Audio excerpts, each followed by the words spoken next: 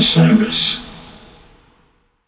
Hi, listeners. I want to tell you about a cause that I'm involved with at Heritage Radio Network. HRN is celebrating its 15th year, and to celebrate, we're deepening our commitment to giving voice to the next generation of food systems storytellers, and we need your help.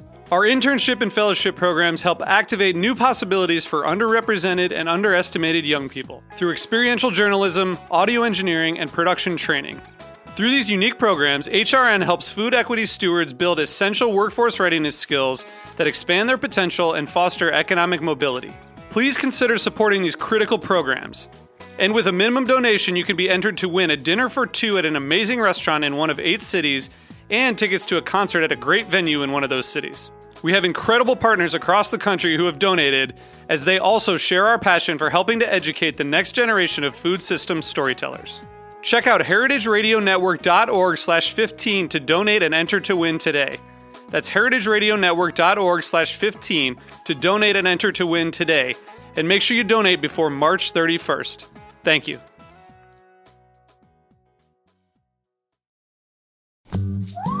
You're tuned in to The Show on the Road, a new podcast where I interview songwriters, band leaders, and musicians from around the world. My name is Zach Lupetin.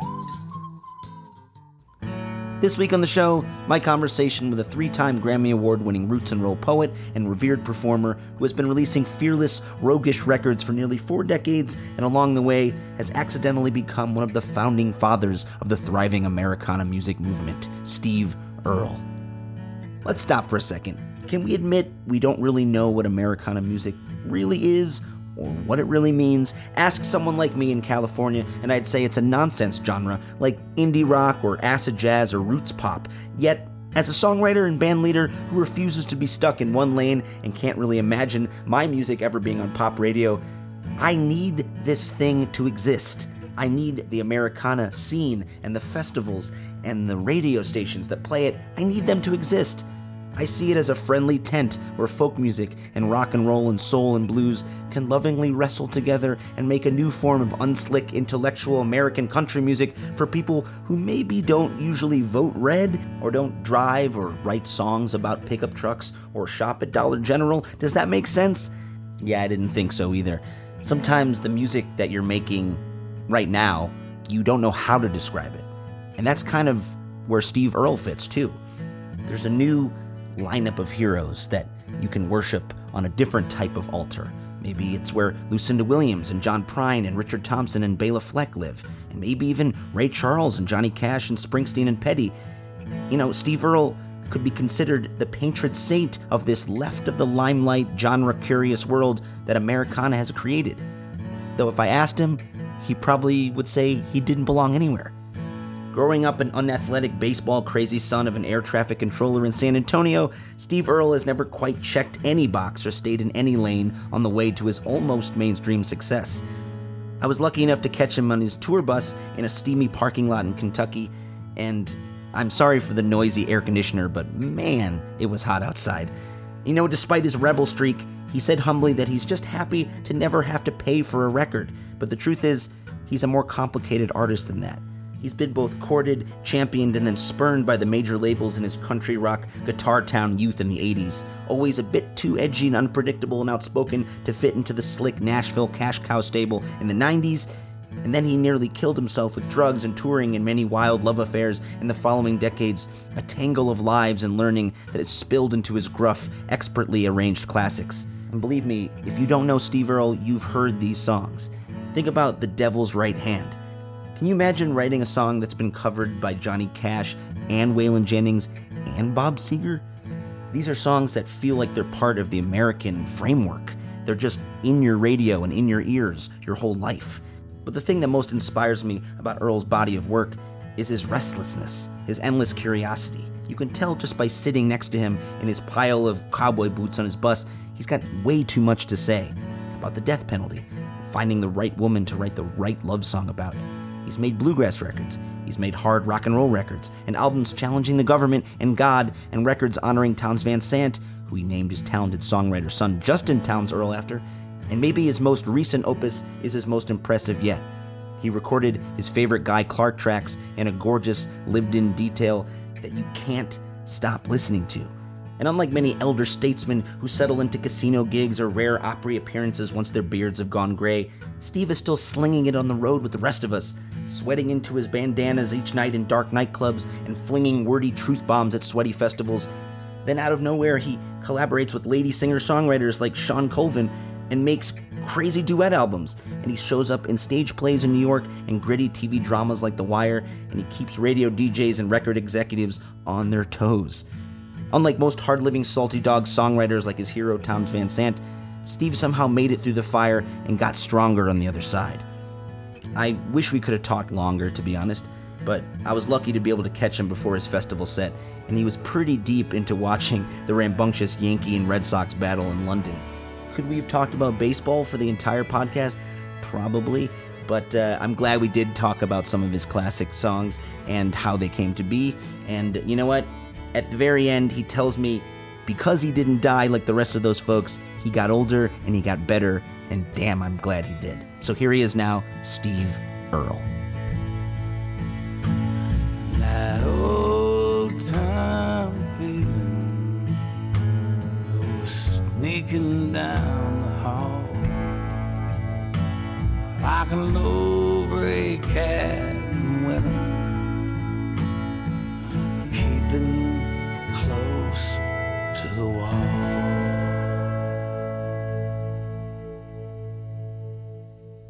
All right, here we are. I never give up on the Yankees when they're 7 runs down. So the Red Sox are really good. They've been having a hard time this year, but they're catching up really fast. So here we are in the parking lot at Rompfest. Can you introduce yourself to the radio audience? I'm Steve Earle, and this is a bluegrass festival largely in Owensboro, Kentucky that we're at today. It's nice being in the air conditioning because it's pretty brutal out there. Yeah, it's pretty hot. It's pretty hot. Yeah, summer finally showed up. It's been bizarre. The weather's been so different than it's supposed to be almost everywhere I've been. Yeah. You grew up a Yankee fan, huh? Yeah, no baseball in Texas till 62. Yeah. You know, my granddad... Colt 45 is when they came in? That's 62 when they arrived, and they become the Astros when NASA moves to Houston, so which is the next year. San Antonio never had a baseball team, right? The what? San Antonio never had a team, right? Had teams, but in the minor league teams. Yeah. There's always been a minor league team. It's traditionally, mostly it's been, I believe it's Dodgers AA ball. Oh, really? Yeah, San Antonio Mission. It's been there for a long time. I've become an adopted Dodger fan since I've been in LA about 11 years. Yeah, well, I could see that. This has got to be the year. It's a great man. stadium, and the best hot dog, you know, in baseball is in Dodger Stadium. You cannot beat a Dodger dog. You can't beat it. There's not that. When's the last time you went to a game? Anywhere. Yankee Stadium. When was it? It was about 10 days ago, something like that, 11 days ago, and I'm going to go again on the 21st, and that'll be the last regular season game I'll see this year. I don't get to see a shitload of games because I'm touring in the summertime, so I just go, I go on StubHub, and it's not worth it for me to have season tickets, so I get to go to so few games. I've been to 3 this year, I think. Did you play when you were growing up? No, I didn't. I was the most unathletic person in my family, and you know, I'm not. It's weird. I don't know why. Well, it was my granddad. My granddad. I was 6 in 1961. My grandfather, like, mustered out of the army in New York City anyway, so he came back a Yankees fan when he came back to run the family hardware store, kicking and screaming when his stepfather died.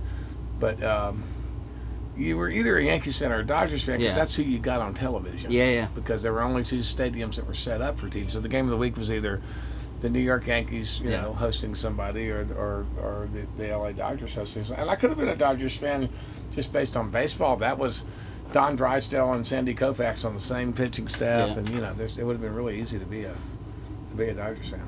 My dad didn't talk to me for about 3 days when I admitted to him that I was rooting for the Red Sox when they finally won in 2004.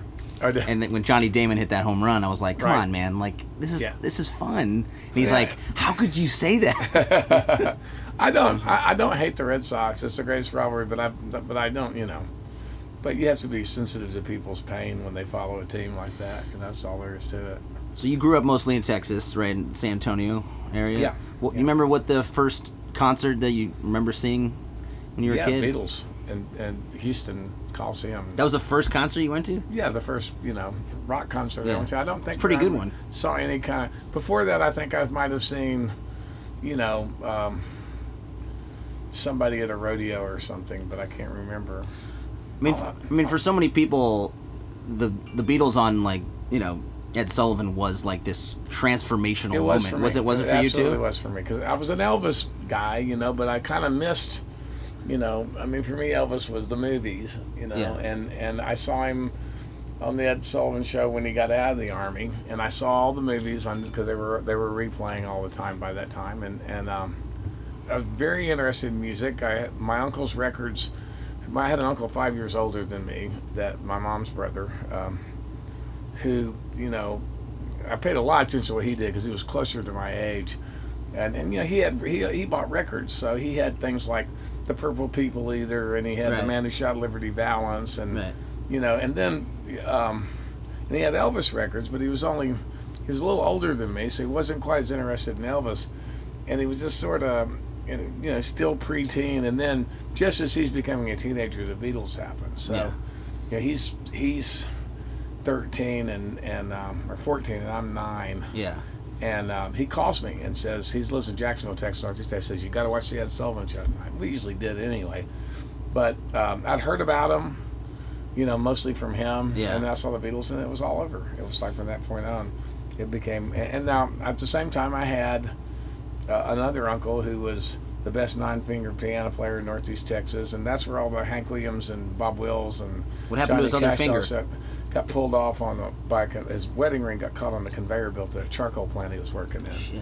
And they couldn't find it, so it ended up in a bag of charcoal. Somebody got some extra meat on the grill. Yeah. Wait, one of those uncles you ran away from home with? Is that no, right? I didn't run away from home with my uncle. All those stories get compressed together. I ran away from home a lot. I left home.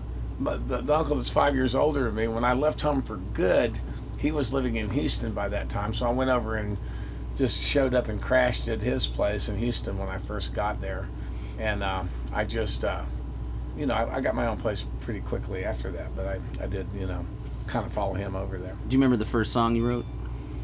Yeah, it was probably had a girl's name title for a title, something like that, So I think it was called Elaine.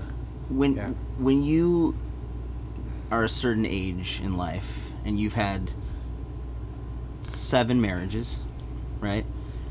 At a certain point, is there an inkwell that is so deep to dip into for new songs that it becomes a combination of many loves and many sort of inspirations, or is it still sort of that one person that sparks a new song? I just think some girls are better for songs than others. I don't know, and there's no rhyme or reason to it. There's no, perfectly good girls don't get any songs, and people that I didn't love any less don't get any songs. And it's not, what's poetic is what's poetic. I think the people don't give a fuck what happens to you. They care about what happens to you that they can relate to. Right. And that really is I realized that a long time ago, and so that's the stuff the other stuff for the most part I don't bother to write, so I have some specific reason for it to exist in a narrative for an album or something. I just got into that song Valentine's Day of yours on the I Feel Alright record, 96, and it's so both romantic but also like sort of self-aware, about sort of the idea of, look, Valentine's Day is this sort of manufactured holiday, but every day sort of even thinking of you is like Valentine's Day to you, I was just saving my ass because I didn't have a driver's license, so I couldn't go out and get anything, and I didn't want to take a chance. Yeah, you couldn't get the flowers, didn't get the card. It's like I just I literally wrote it in a panic on February 13th as a gift for Valentine's Day. Yeah, for Valentine. That's why I wrote it. Did it work? Yeah, for a while. Well, at a certain point, it's about like the idea of love in the grand sense, maybe. It is, but the fact of the matter is, usually you're trying to, you're dealing with, when it gets real is when you're dealing with something that actually happened to you. So if you're not willing to give up something, then, you know, people that are guarded and people that are private usually, you know, I know some people that are very private in every other way except what they write, and the writing's the only outlet. Guy was a lot like that, Yeah. you know, but I'm kind of everything sort of comes out of me, whether I'm talking or writing or whatever. But Your newest record about, you know, Guy, it's so personal, even though it's not your songs per se, but it feels so lived in from you. I know the songs really, Yeah. and I stuck to songs I knew really well for the most part. I learned a couple of songs, but most of it's songs I've known for decades, and you know, so I'm on that kind of intimate basis with them, so it makes that a lot more believable. If he was here right now, which one of the songs would you play for him? I don't know. I mean, of the Guy songs on this Yeah. record, I don't know. And what I'm proudest of is LA Freeway. Yeah. He liked my version of the Last Gunfire Ballad. He heard that because I recorded that 20 years ago. Yeah. And we tried to re-record it for this record, and we couldn't beat it, so we just released the version I recorded 20 years ago. Yeah. There's that feeling sometimes when you're recording that, like, there's a gun to your head almost, you know? Do you feel like you can't necessarily get it right, or you don't appreciate what you did until many years later, or do you feel sometimes in the moment that you nailed it? I've always been pretty pragmatic about that, in the sense that I think they're called records for a reason. All they are is a record of a given performance on a given day, and I'm really good at letting it go. That's good. You know, I don't ever want it back. I mean, I have the option to record something again if I want to, as long as it's been 5 years. You know, from when I originally recorded it for something, somebody else paid for it. At this point, I'm trying to get through the rest of my life without ever having to pay for a record. You know? So that's because I haven't had to pay for one so far. So I just kind of don't want to. Are you doing a record in conjunction with a public theater project? Did I hear about I'm that? going to do a record that hopefully will sell at the shows. And then I'm going to make another record that involves some of the same songs. They'll just be my next record. Jessica Blank and Eric Jensen, who are a couple, they do what they call, it's, you know, documentary theater, basically. They interviewed the survivors, which means the two guys that were there that didn't die, and the families of these people that were killed in a coal mine called Upper Big Branch in West Virginia. Yeah. You know, 10 years ago, belonged to that guy Don Blankenship, who, the gentleman you saw who ran for the Senate in West Virginia and did win.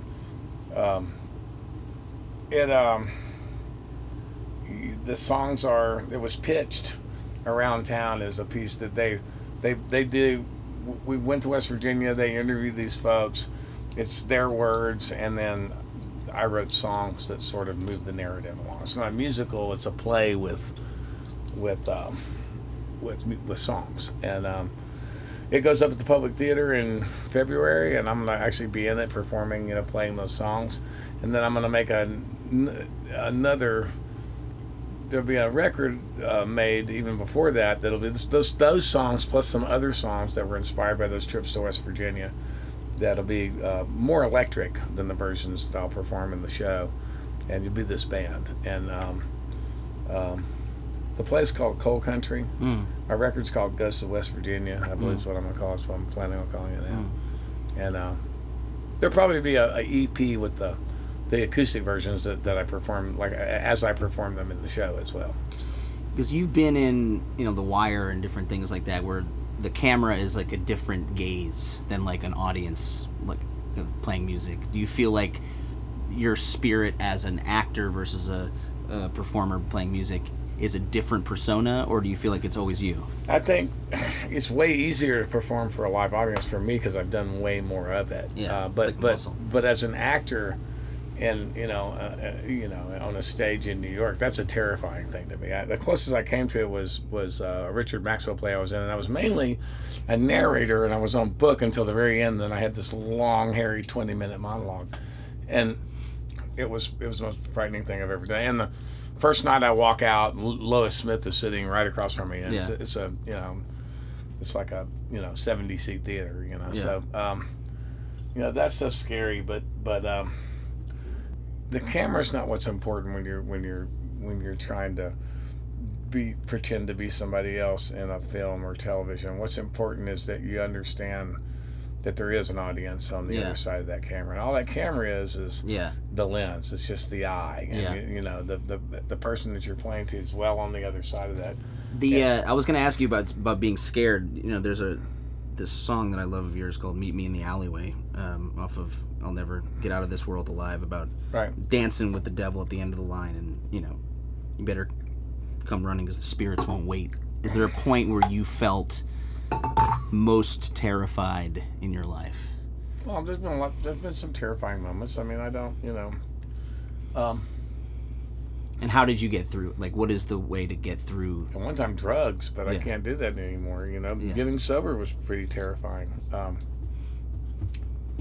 You know, I don't put myself in as many dangerous situations now that I'm not high. So, you know, there's just not. What I do, nobody dies. Yeah. You know, so I always try to keep that in perspective. Like, at the end of the day, whether it's good or whether it's bad, nobody's going to die because if I don't do my job well. You know? And there are people that go out and do jobs every day that people's lives are at stake. So I just try to keep it in perspective. It is important. Art's important. Yeah.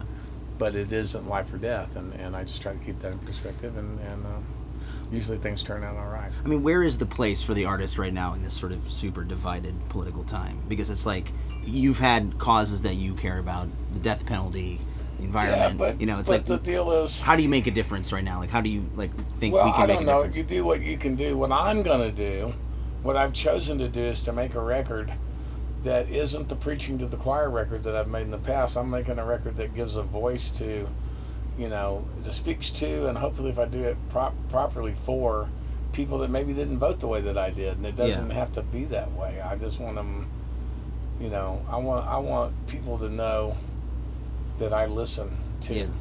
And that's mainly what this record is. Because I think a lot of the angst feels like people are not being understood or not being listened to, and they're being talked down to. Absolutely. Right? There's, I mean, a lot of my friends think that the way they're going to change what's happened to us the last several years, and it is dangerous. This guy's dangerous, and he's dismantling our democracy.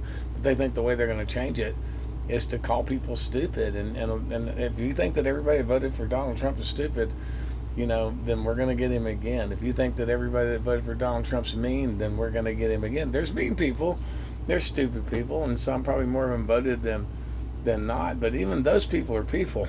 So it's just one of those things. They're part of the deal. It's a democracy, and you have to have some trust in it, and you have to accept, you know, that's why some people are afraid of impeachment. I think he deserves to be impeached, but I also do believe that there will be a reaction that's potentially dangerous if they attempt to impeach him. So I understand that fear is real. Yeah. So my deal is, I just want to make sure that I can contribute to making people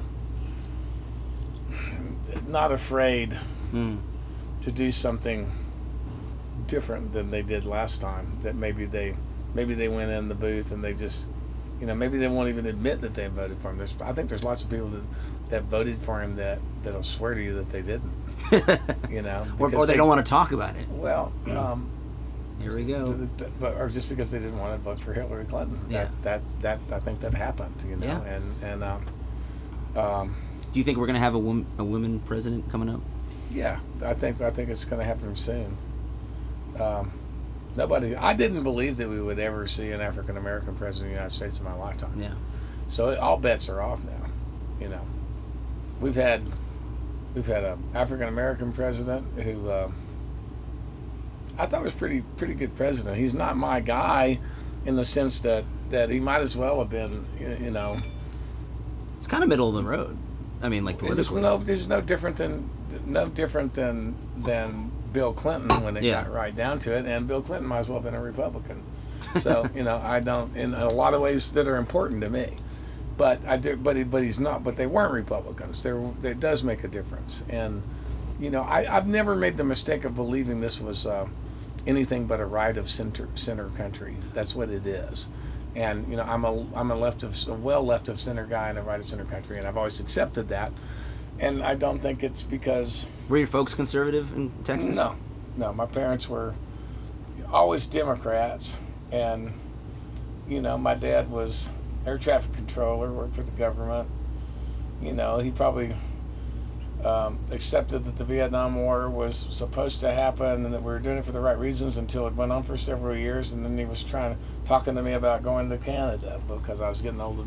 So he had a malleable mind about He things. did. He absolutely did. Yeah. He absolutely did. That song Randall Knife, which is off the Guy record he recorded in 1983, but it's about his father and what he stood for. Right. What would you say your father stood for? My dad just was really good dad. That's what he was more than anything else. He was just he was a world champion dad. He was funny, and he was an air traffic controller because he made the decision that he had a kid and a kid along the way, and he wanted to be a pilot. He applied at the airlines, but the FAA was hiring controllers feverishly because there had been a mid-air collision over Grand Canyon in 1955. Yeah, I just heard about And that. that's I what hiked the Grand Canyon a couple weeks ago, and I never knew about that. That's why our air traffic control. We suddenly saw, we need a real air traffic. We didn't have one. We didn't have a real air traffic control system. We only respond to crazy catastrophes in this country to make things. Yeah, that's what better. we do. That's what we do. We don't want to spend money until something bad happens. Yeah. Did he ever see you play when you started getting a little? Oh yeah, no, he was one of my biggest fans. Yeah, without a doubt. He followed me all over Texas play before I went to Nashville, and he lived in Tennessee the last several years of his life. My parents were my biggest fans when I was coming up. Your debut record, Guitar Town, there's a black and white picture with a guitar over your back, but there's a string missing. Yeah. Why was that? An accident. We shot I broke a lot of strings in those days. The way I played was really brutal. I've actually my technique's better, so I don't break strings as much as I used to. But I broke a G string, which is that's the easiest string to break on any guitar because it has more tension on it than any other string. We were shooting, and I can't shoot photographs of me playing the guitar without actually playing the guitar, and I broke a string at some point in the session, so it ended up going on there with a broken string on it. If you could have a festival that you threw yourself, where would it be, and the 5 artists that you would book, dead or alive? God, where would it be? Probably in Idaho because I like to fish there. But fly fishing? Yeah, but I'd settle for someplace with the John Henry. You don't have to settle. This is a fantastical festival. Probably in Idaho, and I'd probably have the Punch Brothers, Los Lobos, Tedeschi Trucks. How many is that? 4. Okay, then probably. You could bring anyone back from the dead. Who would it be? Well, NRBQ with either the original lineup is pre Big Al even, so the Big Al lineup probably. Some version of them was playing at a festival No, in Massachusetts. We're doing a show with him somewhere. It's Terry. He's doing. They're coming on the cruise. They're doing the Outlaw Cruise this year. Terry's calling the band that he has now in RBQ. Joey's doesn't leave Massachusetts much because he's been kind of struggling with. He had some pretty intensive cancer treatment, so he can't really tour like that. So I think Joey finally let him do it, and so he's used his name. I look at a guy like you, and I'm thankful that you're here, because there's a lot of guys who went through a lot of stuff like you did, and they're not here. They're gone, right? That's true. It's one of the things that can happen. And it almost happened to me. It was very close. And it's a blessing for younger artists like us to be able to see you do your thing and create records each year that are, they're not like settling, right? You're going for shit that is just awesome. Yeah, I don't understand why people think that people automatically settle. I think people do the best that they can, and I'm just kind of. I do it the way I was taught to do it, and because I didn't die, I got older and I got better, so I think that's what happens, and or it's what should happen anyway, and I don't...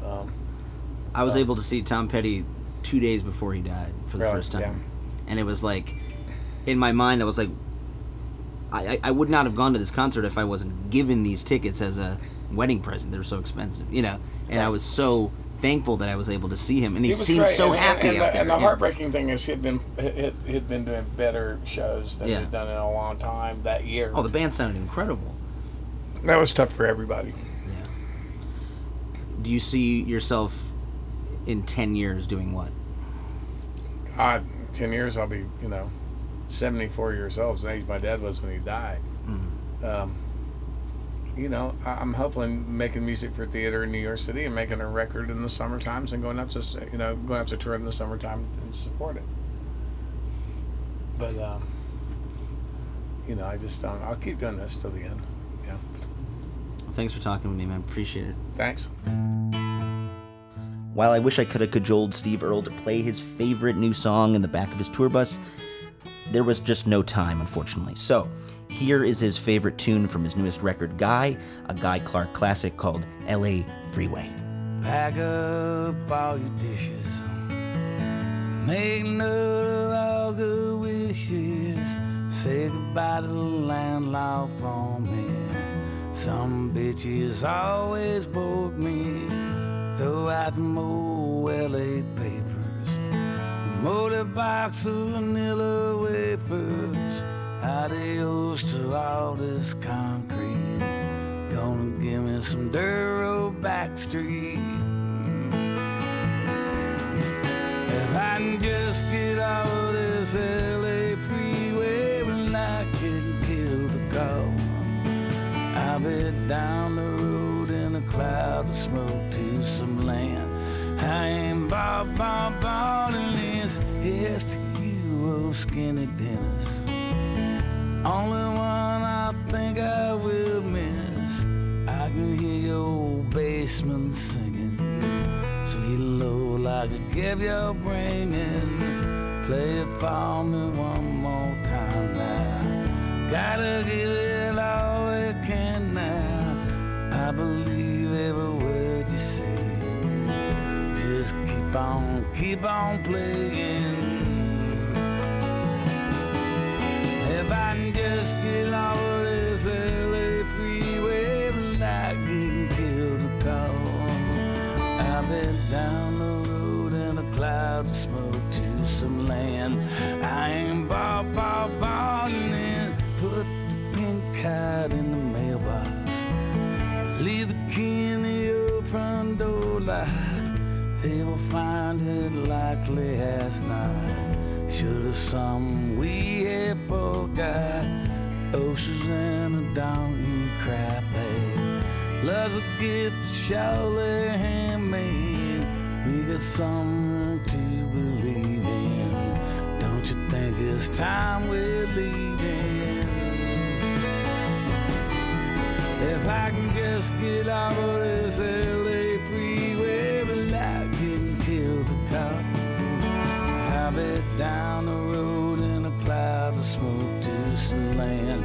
I ain't bought if I just get off of this LA freeway without getting killed or caught.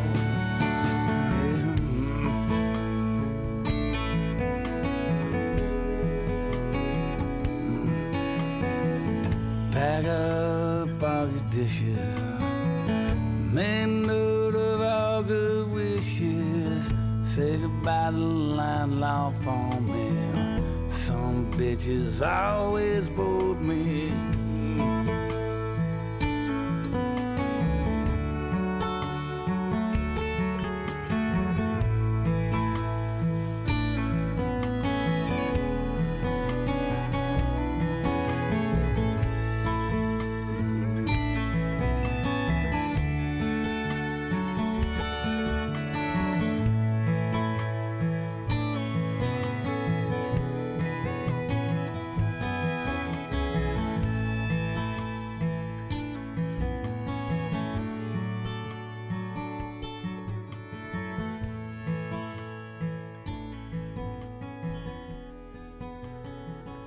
Big thanks to Steve Earle and his team for allowing me on the bus to talk to him for a little bit. You can go to steveearle.com for his music and his tour dates, and his newest record is called Guy, featuring all the tastiest Guy Clark songs that he could muster, and that's on New West Records. If you hop over to bluegrasssituation.com, you can see that in June there was a beautiful video creation of that song you just heard on our podcast, LA Freeway, shot in the Venice canals in LA. So check it out, it's beautiful, And guess what? Steve, Earle, and the Dukes, his band, will be all over the place this summer. They're going to be in Massachusetts and Pennsylvania in the next few days. And then they will be going up to Canada and Michigan and Wisconsin and I think Montana. They're going all over the place in that bus. So go buy a ticket, buy a record, do the right thing, support this music. I'll be on the road all over the place as well with my group Dust Bowl Revival. We'll be hopping around the Midwest this coming weekend, playing Irish Fest in Chicago on the 12th of July, and then going up to Minnesota, playing the Rolling River Music Fest outside Minneapolis, and then playing Madison, Wisconsin at the High Noon Saloon. And then we will be going up to Seattle, playing the Tractor Tavern on the 21st of July. And finally, we will be playing some dates in New England, playing this crazy old tent in Cape Cod called Payomet Arts. That will be July 25th, and then playing the 26th at Ossipee Music Festival in Maine, and then flying all the way to Montana to play the Red Ants Pants Music Fest outside Bozeman on the 28th. We'll see you guys out there. Maybe you've asked yourself, what can I do to really support a band that I care about and that makes music that I feel is important but maybe isn't universally recognized or financially supported? You know what? It sounds simple, but you tell a couple friends and you go to the show and you dance your ass off. That's it. That's all I'm asking you. Because you know what? As audience members, it's easy to be distracted these days. I do it myself. You're looking at your phone, you're going to get drinks. But you know what? If an artist feels like their music is going into the wilderness and nothing is coming back, it's hard to keep going. And just the response and the love that can be felt between an audience and a songwriter, it's the reason the songwriter keeps going, despite the sacrifice and the craziness of the travel and leaving their family for weeks at a time. It's worth it if everyone participates. That's all I'm asking. Dance your ass off a little more. It'll be worth it. The Show on the Road is hosted by me, Zach Lupiton, and produced by the handsome Hawaiian Chris Jacobs with support from the Bluegrass Situation team. If you love The Show on the Road, please leave us a review or rating over at itunes.com/showontheroad. Tell your friends, and also be sure to check out BGS's ever-growing collection of podcasts up right now on the bluegrasssituation.com. The Show on the Road is a part of the BGS Podcast Network. This is Zach Lupiton. See you on the trail.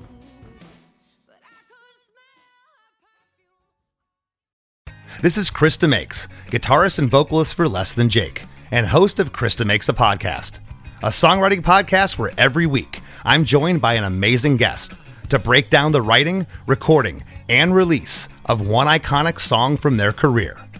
In our giant evergreen back catalog of episodes, we've had rock legends such as Dee Snider and Huey Lewis, punk rock favorites like Mark Hoppus, Fat Mike, and Brett Gurewitz, and up-and-coming artists of today such as Liz Stokes of the Beths and Genesis Owusu. We've had guests from all genres and styles of music, and I guarantee that if you peruse our back catalog, you'll see several episodes that'll make you say, man, I gotta hear that. Whether you're a fan of music or a creator of music yourself, you'll take away a whole new appreciation for the songs you know and love. Krista Makes a Podcast is available for free on all the places you could possibly listen to podcasts, and new episodes come out every Monday.